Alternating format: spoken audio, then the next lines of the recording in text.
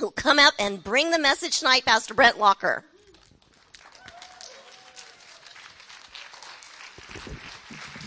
Awesome. Oh, Suzanne?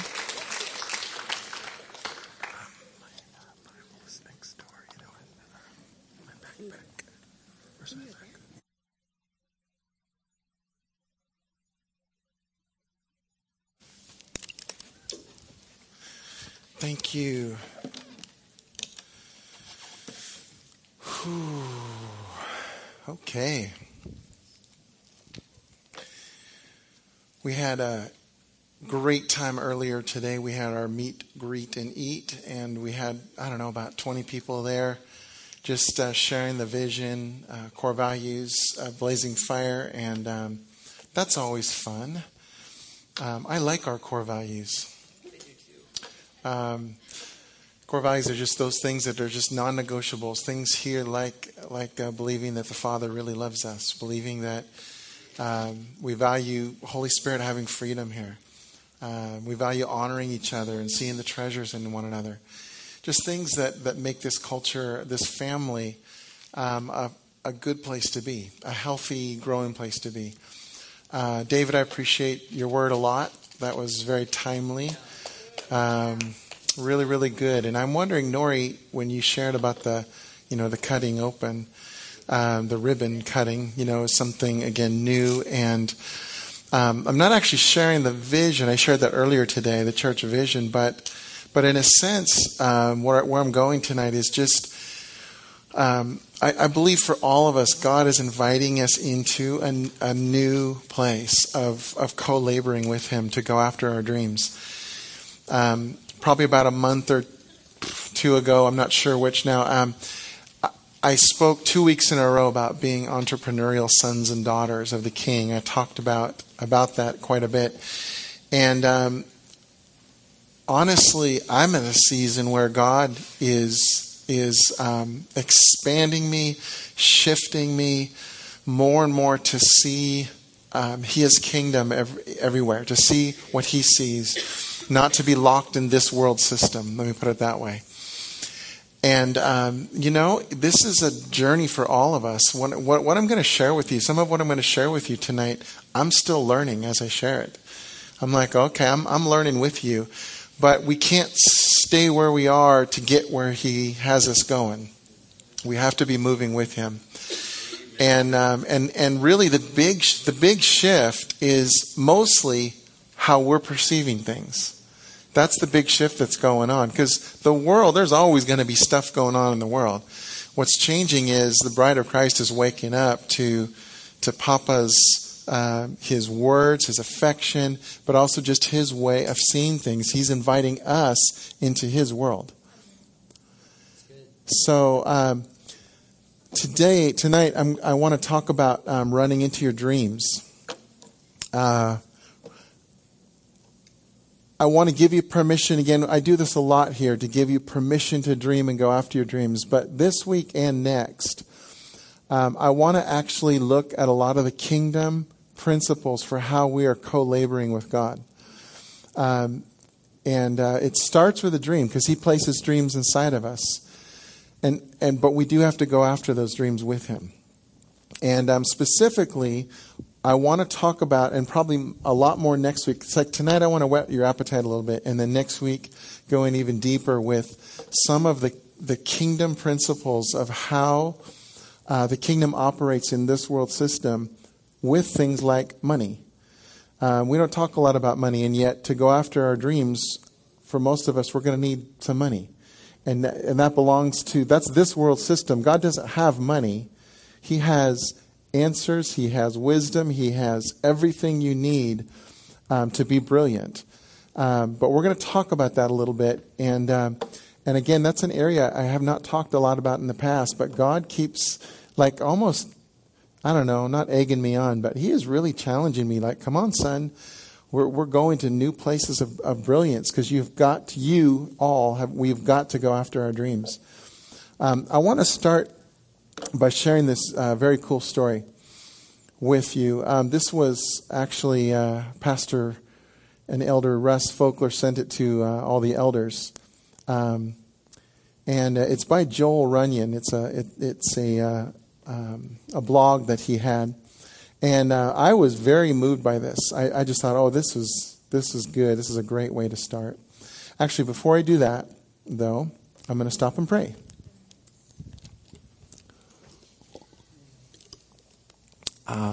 So as I'm drinking, Lord, we're in agreement that you are a cool drink of water to our souls, to our spirits. You are refreshing. You are what we need. God, we don't need a lot of words. We don't need our ideas. We need you. We need you and we love you. So we're just asking, Holy Spirit, would you tenderize our hearts? Would you keep revealing more and more and more of the Father's passion, the Father's love, the Father's desire for us as his kids to be what he's created us to be, to go after the dreams he's placed inside of us. Would you breathe life into those dreams and cause us to pick them up and run after them again? In Jesus' name. Amen.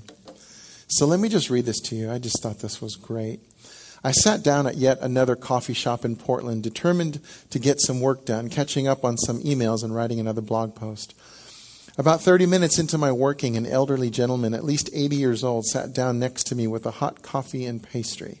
I smiled at him and nodded and looked back at my computer as I continued to work. Do you like apple? Just seeing if this was one. Do you like apple? As he gestured to the new MacBook Air I had picked up a few days prior. Yeah, I've been using them for a while, wondering if I was going to get suckered into a Mac versus PC debate in a Portland coffee shop with an elderly stranger. Do you program on them? Well, I don't really know how to code, but I write quite a bit and spend a lot of time creating online projects and helping clients run their businesses. And then the older man goes on. He says, I've been against Macintosh Company lately. They're trying to get everyone to use iPads, and when people use iPads, they end up just using technology to consume things instead of making things. With a computer, you can make things. You can code, you can make things and create things that have never before existed and do things that have never been done before. That's the problem with a lot of people, he continued. They don't try to do stuff that's never been done before, so they never do anything. But if they try to do it, they find out there's lots of things they can do that have never been done before. I nodded my head in agreement and laughed to myself, thinking that would be something that I would say, and the coincidence that out of all the people in the coffee shop I ended up talking to, it was this guy. What a way to open a conversation. The old man turned back at his coffee, took a sip, and then he looked back at me. In fact, I've done a lot of things that haven't been done before, he said, half smiling. Not sure if he was simply toying with me or not, my curiosity got the better of me. Oh, really? Like what types of things? All the while half thinking he was going to make up something fairly non-impressive. I invented the first computer. Excuse me? I created the world's first internally programmable computer. It used to take up a space about as big as this whole room, and my wife and I used to walk into it to program it. What's your name? I asked, thinking that this guy is either another crazy homeless person in Portland or legitimately who he said he was. Russell Kirsch. Sure enough, after 0.29 seconds, I found out he wasn't lying to my face. Russell Kirsch indeed invented the world's first internally programmable computer, and as well as a bunch of other things, and definitely lives in Portland. As he talked, I began Googling him.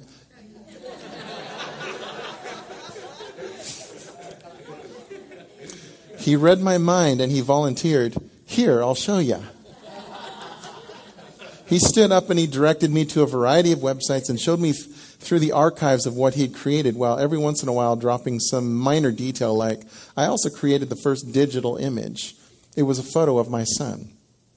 At this point, I learned better than to call Russell's bluff, but sure enough, a few more Google searches showed that he did just that. Here's a picture of the two of them.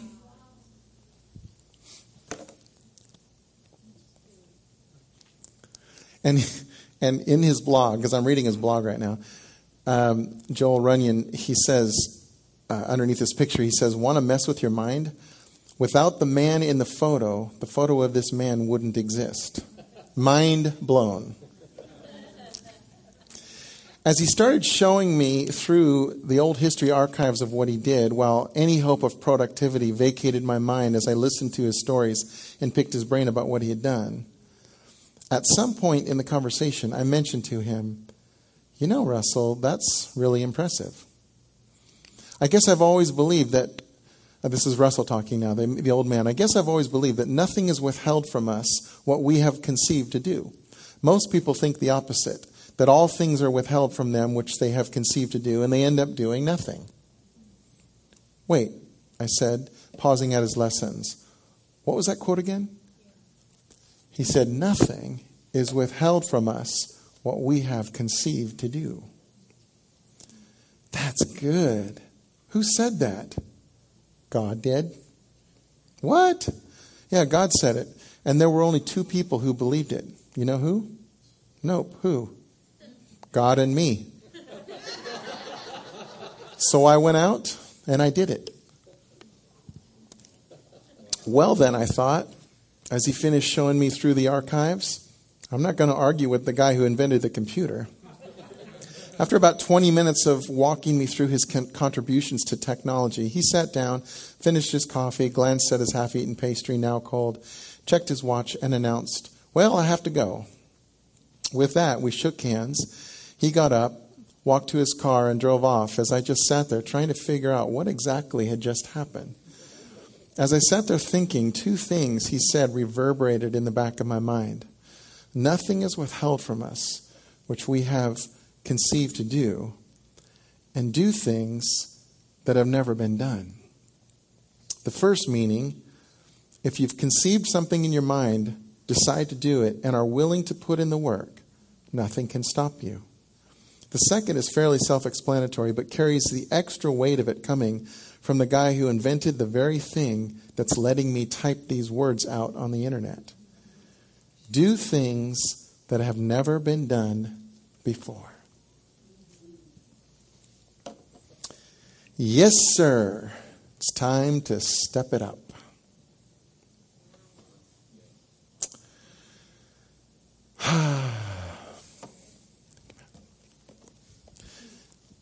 I just wanted to start with this because truly when God says nothing's impossible for you, that's exactly what he means.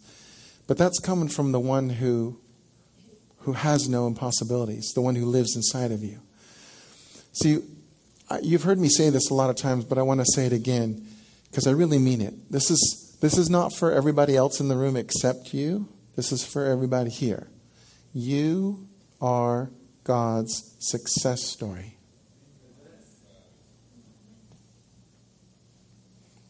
Not someday, but right now. Because you're in the middle of a journey and he's taking you somewhere, and he's taking you somewhere that is impacting lives along the way.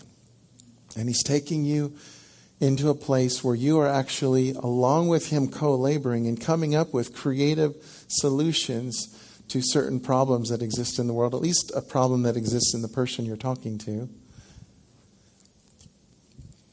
But he is intended, he already told you that you are his ambassador. He didn't say that you will be his ambassador. He didn't say once you get your act together and once you get enough schooling, once you really know what I'm all about, you'll be my ambassador. No, he says you are my ambassadors. And mostly we're to be reconcilers. We're to be spread the message of reconciliation, which means, in a nutshell, we tell people God is for you. That's what reconciliation means. God's for you. Now, what that looks like and how you go out and make a difference in this world has everything to do with the dreams he's placed inside of you, with the makeup of your personality, of the things you enjoy doing. Sometimes we push off the things we enjoy doing because we're like, well, that's not God.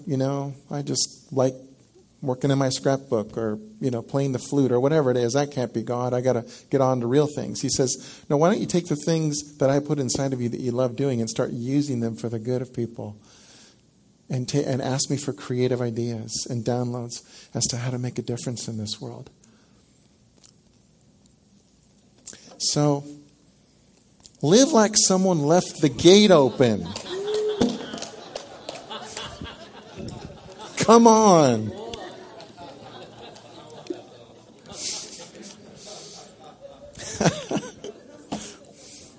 You have some living to do.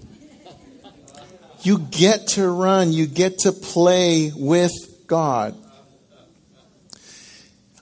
I don't know if you know this or really get this yet, but God actually wants you to enjoy life. You're supposed to have a good time. I'm not saying every second of every day is a wahoo moment. I get it.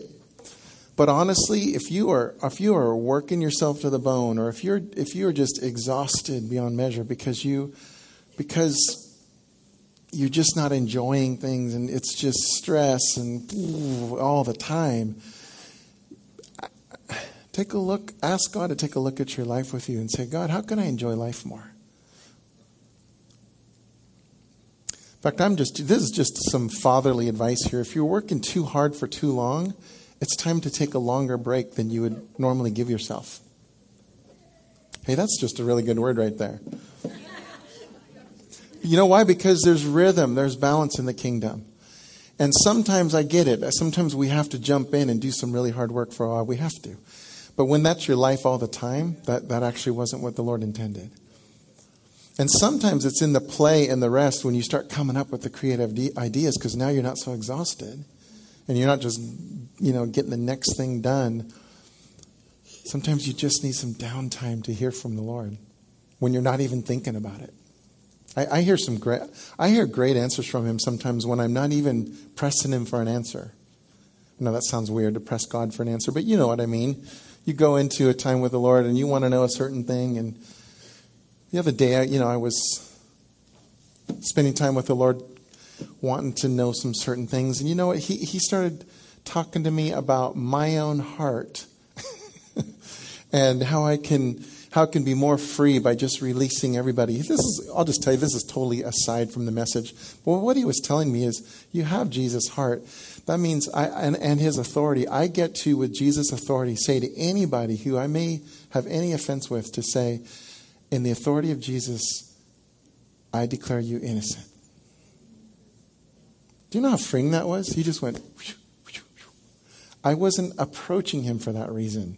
He says, I got a great idea for you, because this is going to make you feel really good. It was awesome. I told you that had nothing to do with today's message. I just thought I'd share that with you for free. Jesus paid for you to thrive, not just survive.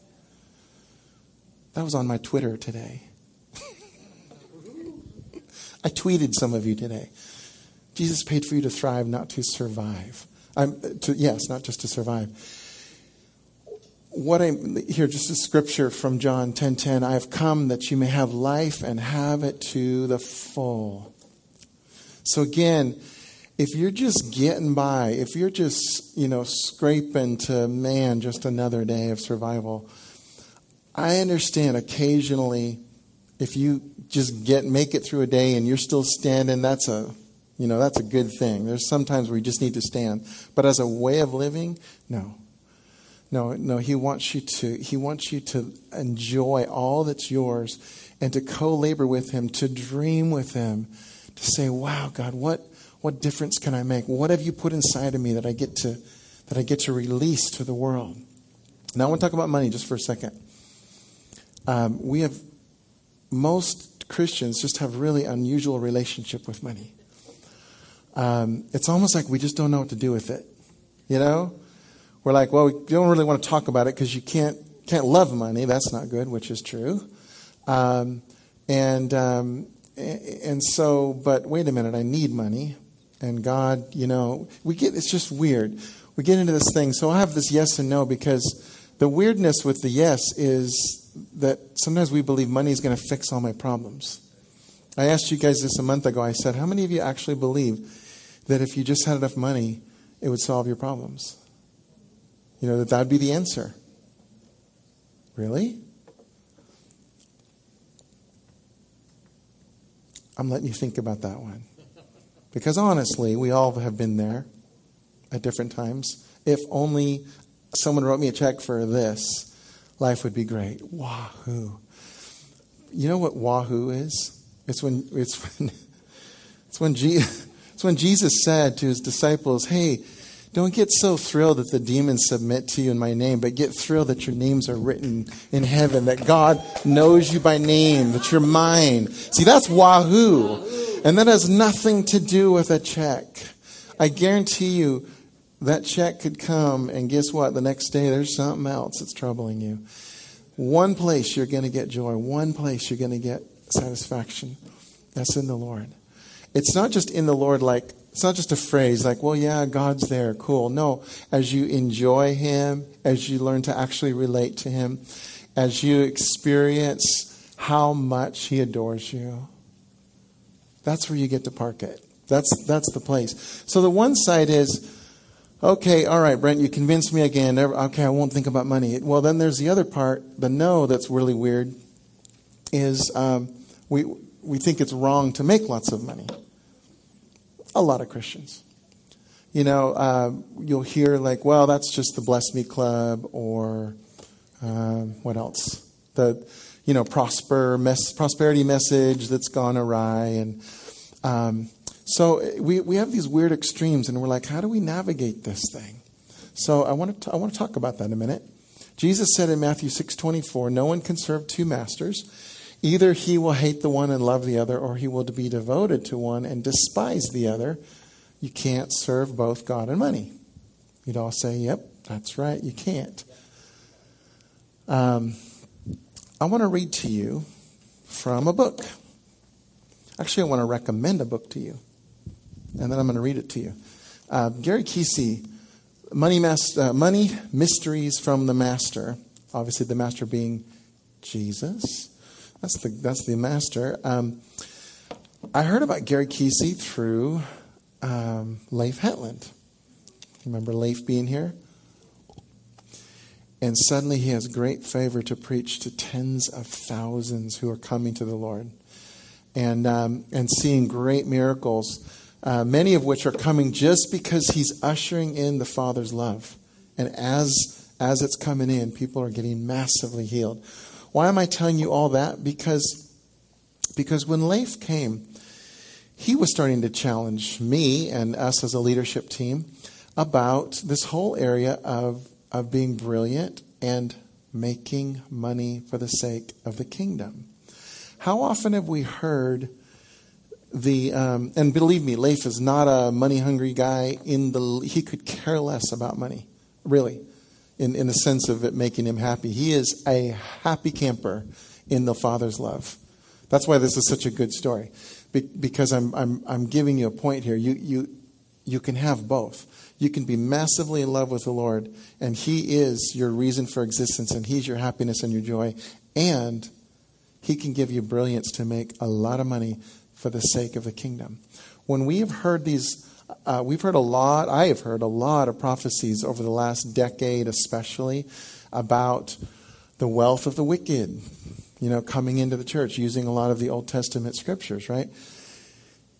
And somehow we're thinking, okay, at some point, all these people who are totally against God, God's just going to go like this to their hand, and they're going to write these checks for $3 million. And then he's going to make their hand go like this and then hand it to us. Kind of like that's what's going to happen. Where instead, what's happening is Christians all over the world, and this is happening in greater and greater numbers, and not just in the church mountain, but in business and everywhere else, the medical field, everywhere else. God's giving them brilliant ideas of ways to help people that's also generating income that's turning around and being used for the sake of winning millions and millions, helping the poor, yes, but also doing things that are literally pouring into the cause of the kingdom of bringing in sons and daughters into the kingdom. Who's paying for all that? Well, let's just say you have an internet business. It's kind of coming from everywhere, isn't it? Guess what? A lot of that money is coming from people who do not believe. And you're doing things that are helping people, and they're paying you for it, and you're turning right around and using it for the sake of the kingdom. So that's kind of my point tonight. And before I read this, one of the things that Gary really is trying to drive home is he says most Christians, a lot of Christians, let me put it this way, that he talks to, a lot of them who are in really bad financial straits, they have this belief that that they ask God, God, I need this, and then they wait, and they're expecting it to fall out of trees, or and can God move this way? Yes, He can. In fact, I'm going to tell stories of both tonight. Yes, God can put it on somebody's heart to bless you. Not saying that can't happen, but most of the time, He co-labors with us. And what Gary's saying in this book is, when you are running up against a problem financially, to see this as an intersection of opportunity where God's going to give you some brilliant counsel as you ask Him for it. But here's the deal is you actually have to act on it. See, He's going to give you ideas. And I don't know because I'm talking to, a bigger crowd. I don't know all that's going on in your life, and I don't know how He's going to do it. So I have to use kind of just general terms. But He's going to give you some really brilliant solutions. The thing is, sometimes they're going to seem a little weird, a little different. And it's going to require courage to actually step out and take some steps towards it. But if you know it's God, or I would even say if you think it's God, because you could say, well, how do I know that I know that I know? Okay, if you think it's God, why don't you take some steps towards it? Because usually that's the way He operates. Let me just show you this. I want to remind you. This is, first of all, I'm just going to paint a picture. Some of you have heard me teach this before, but it's totally worth hearing again. He is a papa who loves to take care of his kids. The thing is, he doesn't own money. I know that was kind of a silence there. He doesn't own money. Money is actually from this world system. He is Lord of all, for sure. And I'm not saying, again, that He can't have someone write you a check or something, but what He has is all the answers that you need. And He's more than happy to share His secrets. In fact, He's not hiding them from you. He's hiding them for you. He's hiding them for those who want to seek Him.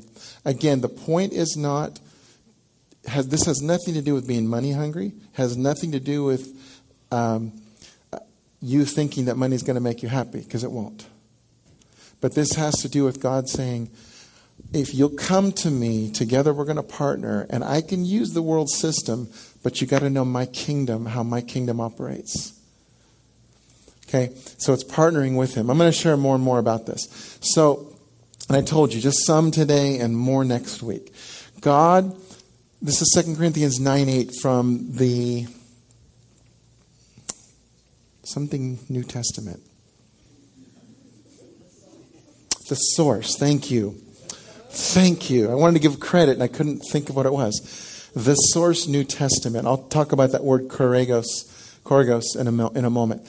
God has the power. This is 2 Corinthians 9, verse 8 and 10. God has the power to cause all kinds of gifts to overflow to you, so that you will be wealthy in all things at all times, and will have much left over for every good work.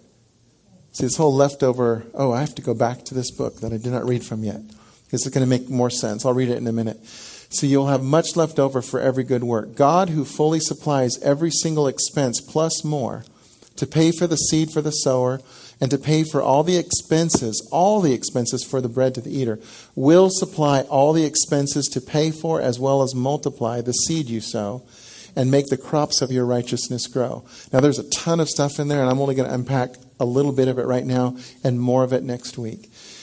But I want to go back up to the middle sentence there. right in the center, God who fully supplies every single expense plus more. That phrase comes from that word, korigos, which is a Greek term. This is very cool. So it was a Greek term that in the 4th or 5th century was used to as a word for the person who would pay for the elaborate Greek theater. So there would be a theater that would come, and they were putting on a production. So somebody would vie for the privilege of paying for the whole thing, for the costumes, for the sets, the orchestra, whatever was needed. Huge expense, but they considered it a great privilege, those who had the money. So they vied for this opportunity to pay for it all. And at the end of this drama, this person, this korigos, would come up, and the whole place would rise in a huge standing ovation, applauding this one who paid for the whole thing. That's the word used here. So your Father in heaven is paying for the entire drama called your life. Every bit of it. And He knows how to get you from here to there. And He promised that He would. And one day, we are all going to stand up in a standing ovation to our Papa, who not only got us there, but paid for it all, just like He said He would. That's our God. Now let me go back and read. Forgot to read now from this.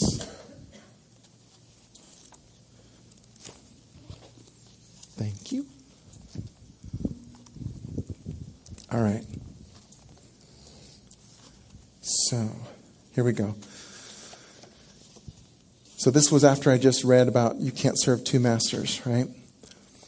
Essentially, what Jesus was saying is that you will serve the master you trust to meet your needs. There is no middle ground. All of your decisions will be based on the system you trust in. Because of this, most people make their decisions filtered through finding and keeping money. Let me say this very clearly. And by the way, this is a spirit-filled believer, Christian. He shares some awesome stories in here. And definitely a spirit-filled believer.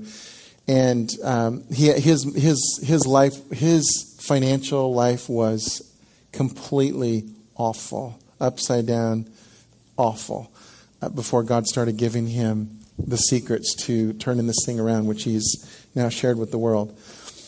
So he says, let me say this very clearly. Until you fix the money thing, you will never find or discover your creative purpose. Now, I know that's quite a statement. Whenever you hear a statement like that, just realize everybody carries their piece, their part of what they're bringing to the world. And whatever they carry feels very weighty. Like to me, Father's love solves everything. Because that's the message I carry. So this guy's he is helping Christians and non-Christians actually alike. But he's helping people understand kingdom principles. So just take that in mind. Because I know that's quite a statement. But let me keep going. Until you fix the money thing, you will never find or discover your created purpose. As long as your decisions are wrapped around financial survival, you will never discover God's purpose for your life. And your money thing will never be fixed until you have more than enough money. Remember I just said more than enough? Plus some? I know that sounds impossible, but it's true. Until the financial pressure is gone, you cannot lift your head from the grindstone long enough to look at what is out there and why you are here on the earth. And then he talks about the Sabbath day and how God's intention, the Sabbath day was a picture of the promise of resting. And we were to keep the Sabbath as a reminder of what God had really intended for humanity and what one day He would restore. Because I'm not going to go into all of it, but He talks about Adam and Eve and the rest that was supposed to be ours. But the Sabbath was a way of saying, until Jesus got here, a way of saying there's a rest that's coming. And He says of course on the Sabbath day you can't do any work. You cannot toil. Because the curse was that you're going to work for and toil for everything, right? That was the curse. But God was already giving him a precursor of something different that was coming. He said, I don't want you working on the seventh day. How's that possible? Well, it has everything to do with the sixth day. Because on the sixth day, there was going to be a double anointing, a double portion. I'll take care of that for you so that you can rest on the seventh day. So here you go. Now, thus, having more than enough, this having more than enough concept was called the double portion, and it was really the only means of escape from the earth's curse system of lack, as it enabled rest on the seventh day. Do you see it? The Sabbath was a picture of what God had first created for man, where God himself had provided everything that man needed or ever would need, a place of more than enough. He had intended for people to live in that place of rest with him forever. But Adam lost the rest on the seventh day because he lost the provision of the sixth day, the completed creation of God. But God had a plan to bring mankind back into that place of provision and rest, and it was illustrated by the Sabbath day. Colossians 2:16 and 17 tells us that the Sabbath day was a shadow of what God was going to someday restore back to people through Jesus Christ. When Jesus said on the cross, "It is finished," he was stating the same words that God had spoken back in Genesis when the earth was completed and everything was in place for humanity. Jesus paid the price for us to be redeemed back into God's family with all the benefits of being sons and daughters of God. We now have access to a new kingdom, a kingdom full of provision, which enables us to live above the earth curse system of lack and defeat. A kingdom of more than enough. All right. I want to tell a couple stories. Because while what I said is true, it helps sometimes to hear some stories to say, okay, how can this happen? This first story, again, many of you have heard, but I'll tell it again.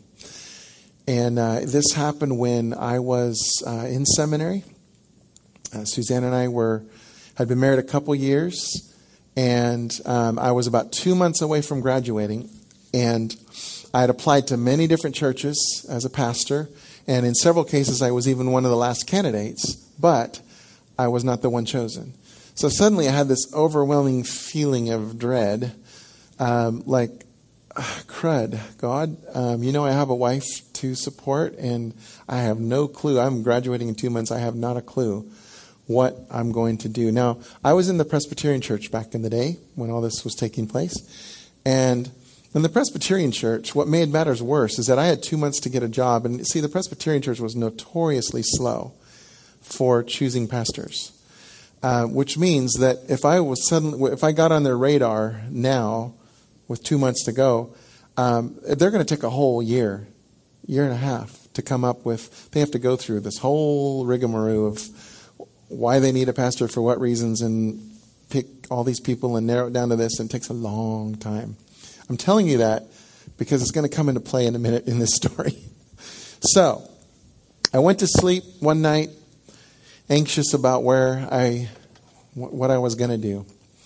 And as I was sleeping, Jesus approached me, came right up to me in the dream, and he asked me a question. He said, "Brent, do you love me?" And I said, "You know that I do, Lord." And he said, "Don't worry. I have a place for you." And he reached out and he touched me. And as soon as he touched me, I lit up with this white, electric, heavenly glory. Just bright white. And instantly, right then, I was in a sleep. This was a night dream. Instantly, I'm wide awake, lying on my bed, and I am still lit up with white light as I'm laying there. I can't explain how I know that. I just was. I was lit up with this white light. All I could do is sit there and weep and weep. And wrote it in my Bible the next morning. Here's the amazing thing, is that 2 months later, I was in Pleasanton, California as the associate pastor of the Presbyterian church there. Honestly, Jesus went like this. There you go. I'm planting you right here. Happened to be just 5 miles away from Suzanne's family, which was awesome. We really wanted to be near them up in Northern California. On there, and what had happened on the churches end was that they had gone through that long process that I already detailed you about. And they came down to the grueling process, year and a half. They come down to their candidate. This is the one we want. They offered the job to him, and he said, sorry, I already took another job. And they're like, crud. Now what are we going to do? They were very disheartened, and so they took a break. They pushed all the dossiers off the table, new stack. Hey, there's one right on the top. Who's this Brent guy? Give me a call. Now they're like, oh, we don't want to lose the next guy we want. And I said, well, I just happen to be up visiting Suzanne's parents next week. Come on over. We'll have lunch with you. Let's talk. That's kind of how it went. It was crazy. So I tell you that story because we're talking about provision. We're talking about God partnering with us. Now, I had gone to college, which I needed to do in order to go to graduate seminary school. I took 3 years of graduate school. I was an intern at a church there. What's my point? I was very involved in the process. I didn't just become a pastor because Jesus touched me in a dream. Do you see what I'm saying? We have to take steps. I started going after a dream, and I took these very hard steps. It took a lot of work. And then in the midst of that, Jesus says, here you go. I'm planting you right here.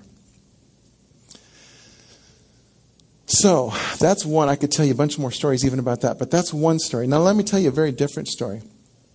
This is one. I said, well, can't people just write you a check? Yes, they can, and that happens sometimes. So when we planted the first church before this one, again, I was in a place, we had really stepped out because honestly, in the Presbyterian church, I was pretty taken care of. I was an associate pastor. It was a pretty large church. I never thought about where my next check was coming from. It just appeared once a month. Oh, there it is. Cool. Didn't even think about it. In other words, I was very comfortable in my nest. Life was pretty good. And then without going into all the details, God just kind of did this to my nest, like that. And got me very uncomfortable where I got to explore new options with him. And, isn't that so, honey? That is so. So,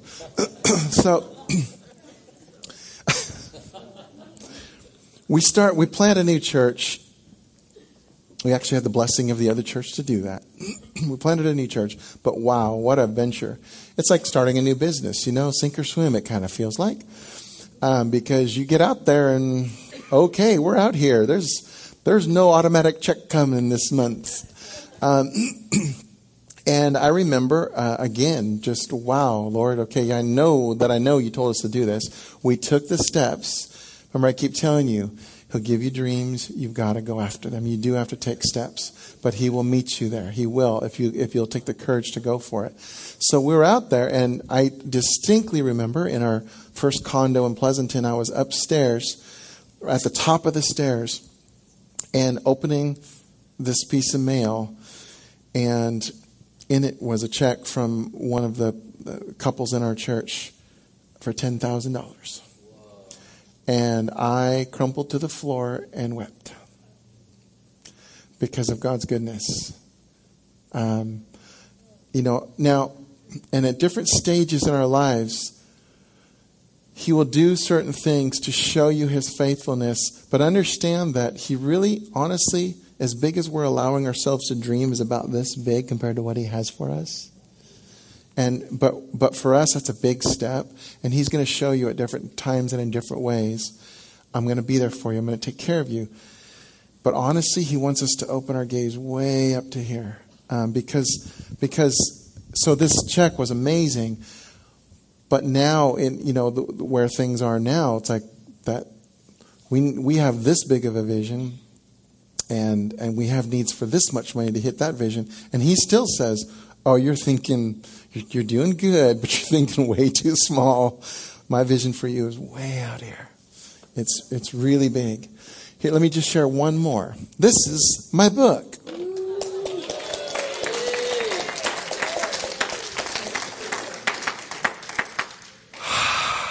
Thank you, Todd. Daddy, You Love Me. It's coming out in about 3 weeks.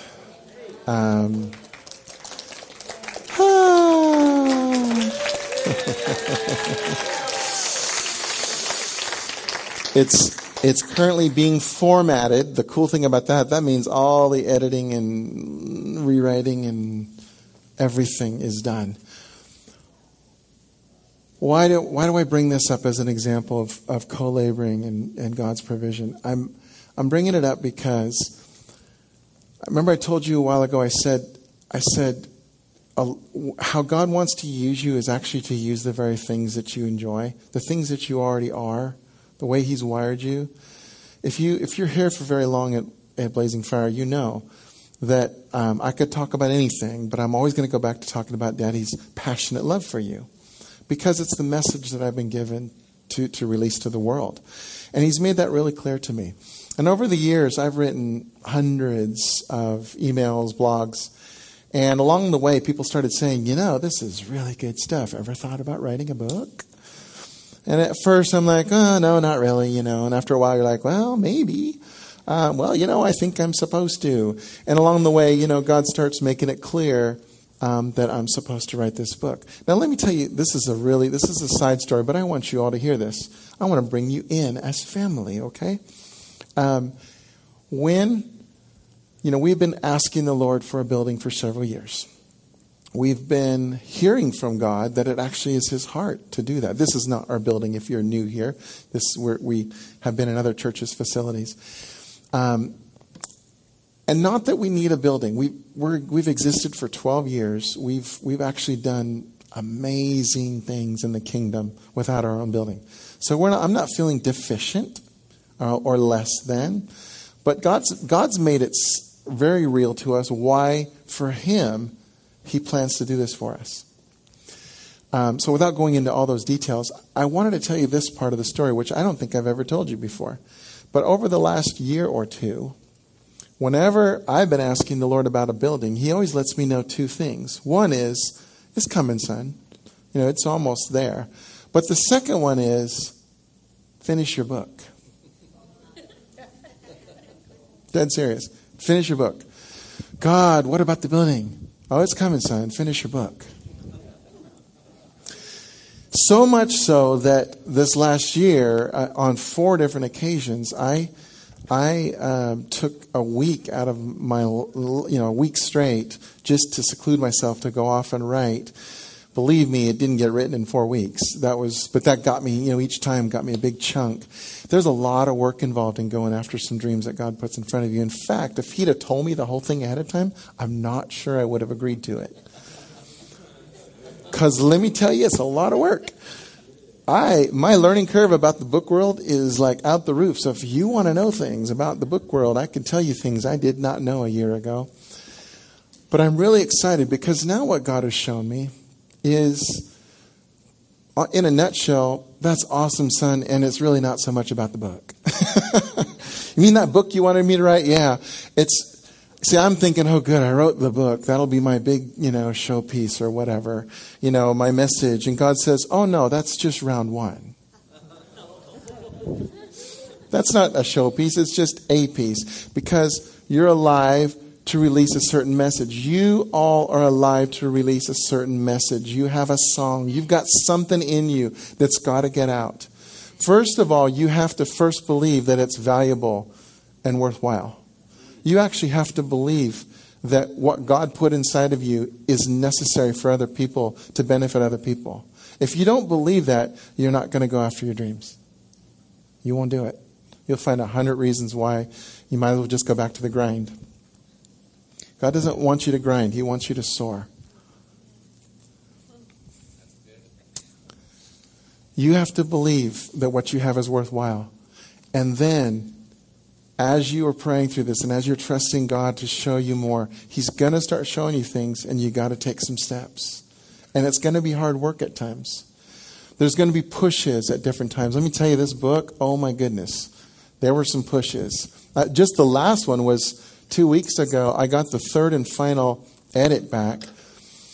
And I just have to tell you, the person editing the book, David Sluka, amazing guy, publisher, editor, he really complimented me. He's read a lot of books. He's read books from, helped authors like Patricia King and Jim Gall and Ed Silvoso. And so, he's read a lot of big authors.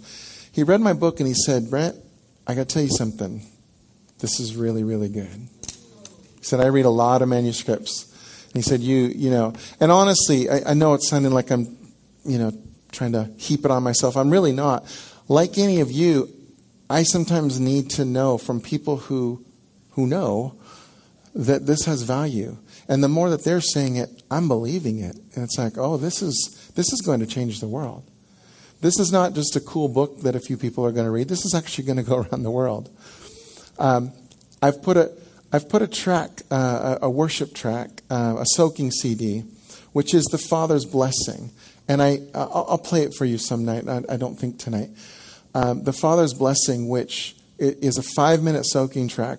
Carla Duncan and I did it, and I actually played flutes on it. It's really well done. It's mastered. It sounds beautiful. That recording, I'm putting YouTube with it because it's going out to the world. This thing is, what I have inside of me is worth it. And God says, and it's not just a book, and it's not just a soaking track. I won't even go into all this, but it's this, son, and it's this, and it's this, and it's this. I have a whiteboard now with thoughts and ideas, and it's almost like I just needed the first big thing to get out before I went, oh my gosh. All of a sudden, I thought this was the end. Like, okay, if I could just get done with the book, I'll be done. He's like, oh no, son, this is the beginning of the party, of getting the word out. So I don't know what that looks like for you. Doesn't mean you have to write a book. I don't know what it looks like for you. What I am saying is, in this time in history, it's really, really crucial that what you are alive for, you are about. You are doing. You're doing something about it with the Lord. It's really important. If you're feeling totally stuck and like your life is not making a difference and you're in the grind, stop. And instead of just hitting your head against the wall over and over again and wondering why it hurts, stop and ask the Lord, is this what I'm supposed to be doing? Was I made for something else? Maybe you're right where you're supposed to be, but He wants you to look at it in an entirely different way. So He can have a lot of different answers. But you need to stop and ask Him what you're alive for. So if you want to follow me on Twitter, there it is, at Brent Lokker. I send out an encouragement every day. And there's a website that's actually, thank you, Bill Hernandez, is actually live. It's not super developed yet, but my daily Twitter is on there. There's a blog on there and book description. I have endorsements from cool people like Bill Johnson and, Chris Valentin did the foreword for the book, as you can see. Leif Hetland and Georgian and Danny Silk and Jack Taylor. Just a lot of really cool people who like me. A lot of them are fathers or mentors of mine. Speaking of mentors, Graham Cook was another one. Every time we get together with him, he challenges the heck out of us to get out of this, I'll just call it the church box, and start thinking big, thinking brilliantly. We have got the mind of Christ. We've got the Holy Spirit living in us, who's the greatest search engine in the world. So honestly, we have all the answers. Now I'm going to go back to what David said earlier, that therefore, if everything's inside of us, how do you gain access? Intimacy with the Lord. There is no other way. I'll just tell you that right now. You can read 20 books, and those books will help you, especially if you're asking the Holy Spirit to have those books help you. That's a great help right there. But honestly, you need to hear the Lord for you about you. Because even this book, it can't answer everything. It's great. God's using it. But I have to ask him, God, what for me? So that's where you spend the time with the Lord. And when you spend time with God, just like any relationship, over time it gets deeper and deeper and deeper. So don't be discouraged. If you don't right away feel like, okay, I have all this list of 50 things I want to know from God. And he's like, hey, how about you just come here and cuddle for a while? It's been a while. Let's just enjoy each other. But the more, and perhaps you don't feel God that much. That's okay. Keep going. Keep going, keep going, keep going. Because I promise you, he does say he's a rewarder of those who seek him. He wants it so much more than you do. But see, it's not a quick fix. He doesn't want you just running to him when you have a problem, though he loves to help you with your problems. He's like, no, I want you. You're the one I want. I want our hearts to be connected. I want us to do everything together. See, sometimes when we're feeling lonely and like, where's God? Well, it's because we're living our life without him. Every once in a while we go, oh yeah, I guess I should check in. Am I doing okay, God? He's like, well, I'd really rather us do everything together. He wants to help you with everything. So where are we here? I'm hoping this is the plan is for this book to be out at the healing conference. We'll see. That's the plan. I'm almost done here tonight because, again, I'm going to share a lot more specifics about the kingdom, how the kingdom operates next week. But here's one of them. Transferring things, including money, from under the influence of this world system to the kingdom of God. I just want to talk to you about Jesus feeding the 5,000. What does he say to his followers? He says, his disciples, everyone starts gathering. They're like, oh, bummer. There's no Carl's Jr. in sight. What are we going to do? And Jesus says, hey, why don't you feed them? And they're like, no, Lord, because that would take us working really hard for about 8 months to feed this. That's what they said, to feed this many mouths. We don't see how that's possible. See, they were thinking in the world system. That's what the world system tells you. That's the way we're trained to think. If we were faced with the same dilemma, most of us would do the same thing. We'd start figuring it out in our brains. Cha-ching, carry the... Yeah, that's about 8 months' wages. Lord, we're going to have them come back in 8 months. And he says, okay, go tell them to get in groups and have a seat. Here's how it's done. What do we got here? Oh, we have some loaves and fish. Okay, cool. Can I have those, please? Okay, thanks. And he says, all right. He says, okay. What he does is he takes them from the world's system that we're in, and he puts it under the Father's kingdom. See, because he has the authority to do that, to bring things from this world system into the kingdom. And in the kingdom, there's no lack. In the kingdom, it's not about toil. It's seeing what the Father sees and saying, Father, I bless what you've given. And the kingdom is all about increase. And so then they distribute the food, and somehow it keeps going and going and going. And oh yeah, the kingdom's about leftovers. It's about more than enough. We have, on a couple of occasions with our groups, one was Lee many years ago in Oakland, couple different occasions, we had multiplication of food. They weren't even asking for it. It just happened. They were out and they were, one of them was not sour cream. What was on top of the pie? Cool Whip. Thank you. Cool Whip. And he's like, without going into the whole story, they had oodles of pie and they had like one thing of Cool Whip, maybe two, because that's all he could find in a 7-Eleven store because he forgot all about it. And he's like, Lord, what do we do? I want all these people to have Cool Whip because they're your kids. They get the extras. And I'm telling you, this is what happened. Over and over and over till talking hundreds of pieces of pie, all had a good dollop of Cool Whip on it. How cool is that? How Cool Whip is that? And then what was the other one just recently? The Lord's land. The Lord's land. Multiplication of food. And you were there. There you are. Aaron, isn't that true? It just kept, I don't know. How did it happen? I don't know. It kept happening. There was this multiplication of food. A lot of food kept coming. And there was left over. They even came back and took food back to the store that they didn't need at the end. It still happens today. But so it's bringing it into the kingdom. Now, I want to say to all of you, I have this is confession time a little bit.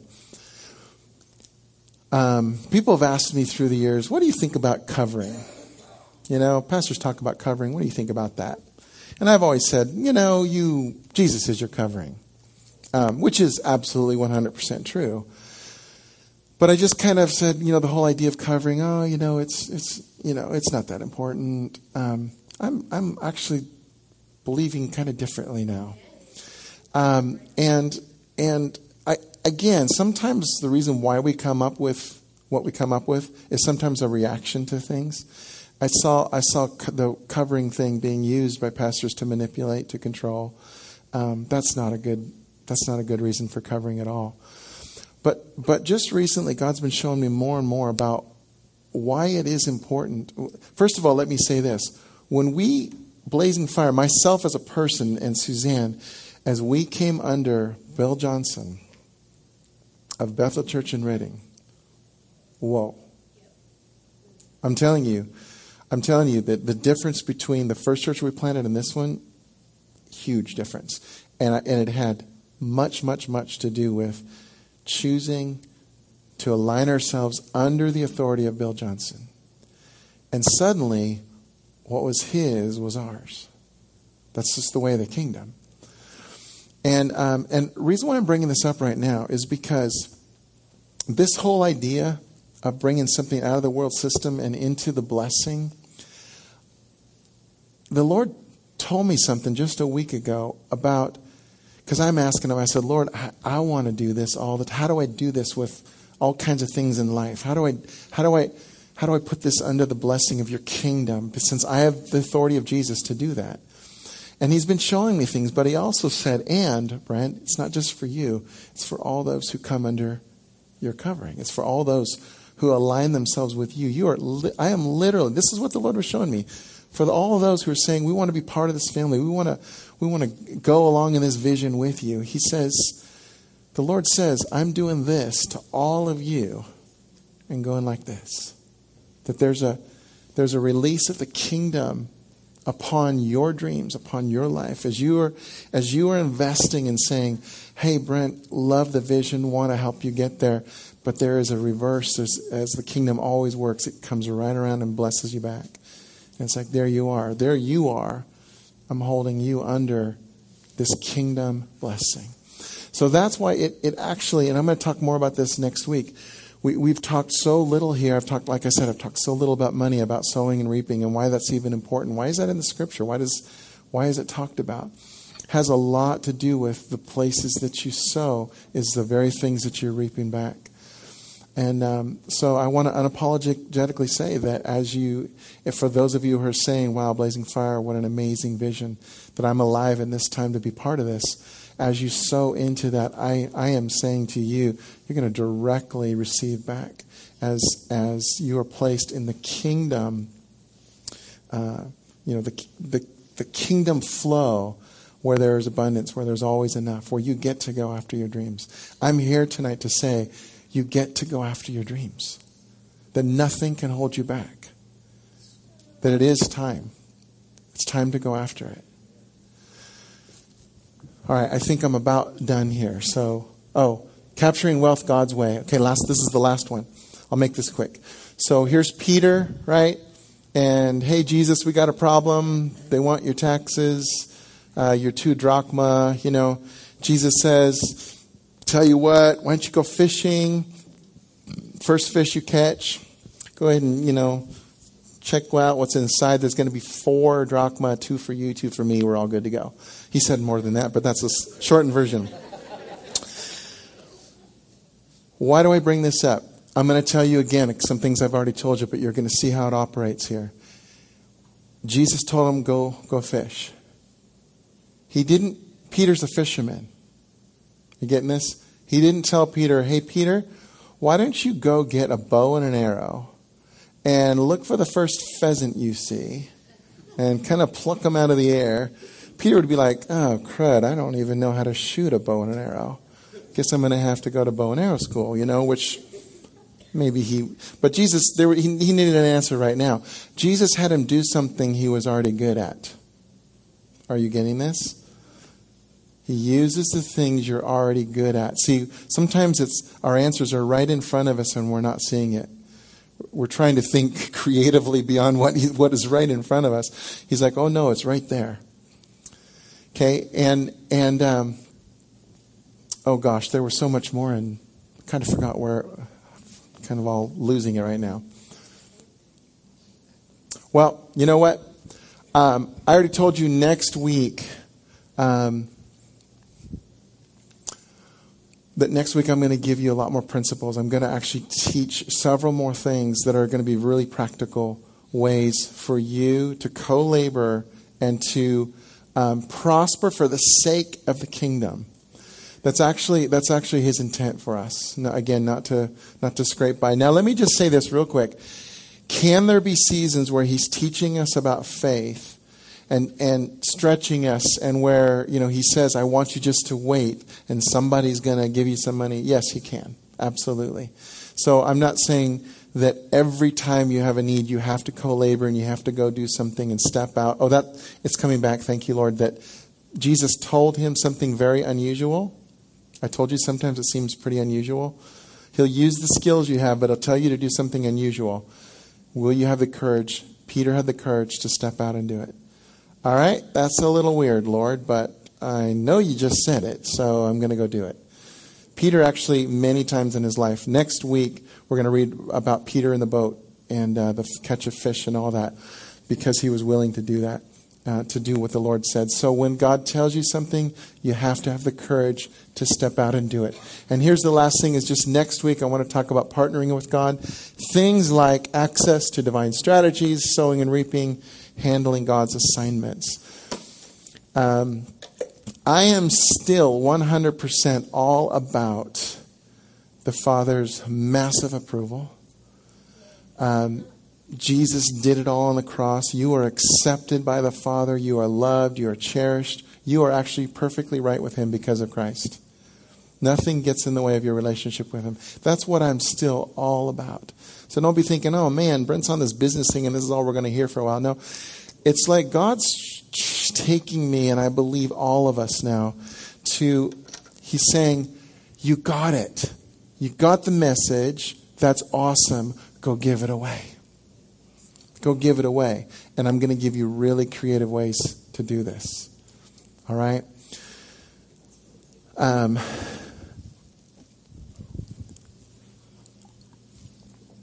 So let me just pray. Lord, I'm asking right now, Holy Spirit, right now, would you remind each son or daughter in this room of some of the obvious things that they love doing. Some of the things that make them soar, that make them smile. When they're doing these things, they feel alive again. Just remind them.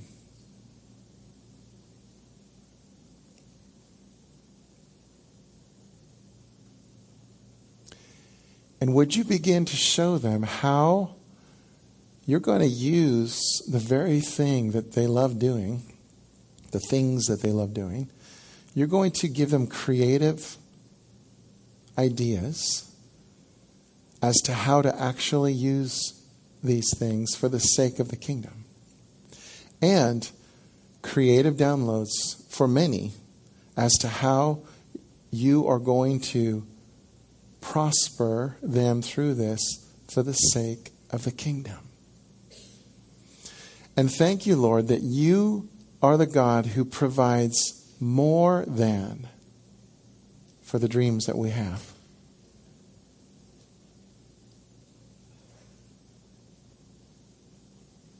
More than enough. God says to each one of you, son, daughter, I have more than enough. I have more than enough ideas. I have more than enough resources. Ask me. Come closer to me. Get my heart for why you're alive. Get my heart for how you get to release what I've given you to the world. And let's go. Because I'm going to give you some ideas, so let's go. And I pray over each one of you courage for the journey. Strength and courage for the journey. You have God's permission to dream again.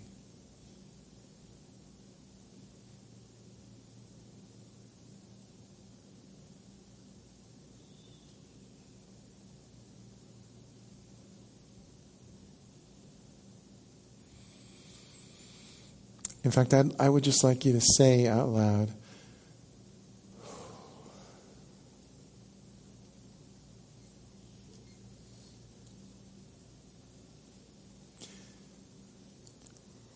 God, you have given me dreams. And you have given me permission to live out those dreams. And you are the God of all provision to resource those dreams. I receive your courage to go after my dreams for the sake of your kingdom, to help people, to love people, to draw people to you. In Jesus' name. Amen. All right. More next week. I would like to ask if the healing prayer team would come forward, or the prayer teams, if whoever's on today. Yeah. Come on up.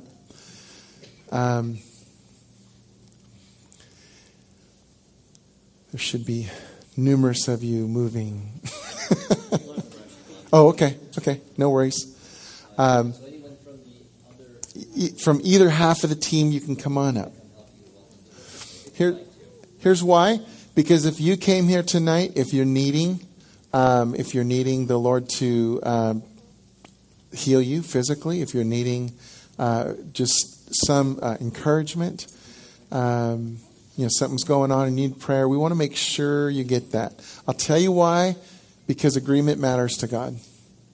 In heaven, when we agree with His heart, something happens. Something really powerful happens. Part of the reason why we see people get healed is because we pray for it to happen. We agree with God's heart for it to happen. So at this point, I just want to bless you all and release you with the joy of Jesus to keep following the steps He gives you, the next steps He gives you. And if you need prayer, I invite you to come this way and come get that. All right? Blessings.